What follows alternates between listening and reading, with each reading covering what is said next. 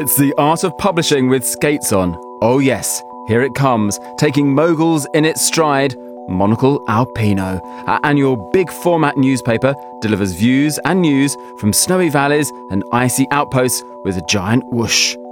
Here's what some of our Wrapped Up for the Elements editors have for you this winter.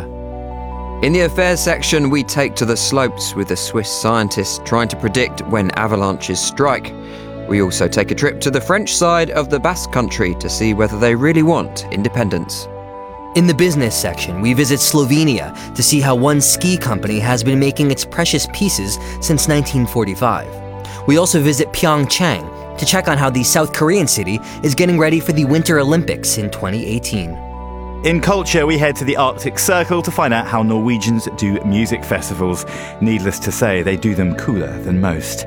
And quintessentially Nordic poppers Roik Sarp offer their thoughts on why the region's musical influence has spread so far. In the design section, we look to the dark, gloomy high north, where one town is staying lit up during the winter with some cleverly placed mirrors. We then visit a canny new affordable housing scheme in Zurich, and then visit 3 design brands based in Mont Blanc to find out there's more to the valley than leisure. Plus, there's our usual roundup of some cosy mountain residences to curl up in during a cold snap. In the edit section, we brave the elements to explore a few mountain recipes, from the Swiss Alps to the Italian Dolomites, and from northern Austria to the Pacific Northwest. We also meet 3 brewers making gin, whiskey and beer at altitude, profile New England's plentiful pistes, and snuggle up to the best in accommodation, from a French chalet on the up to a glacierside lodge in Greenland.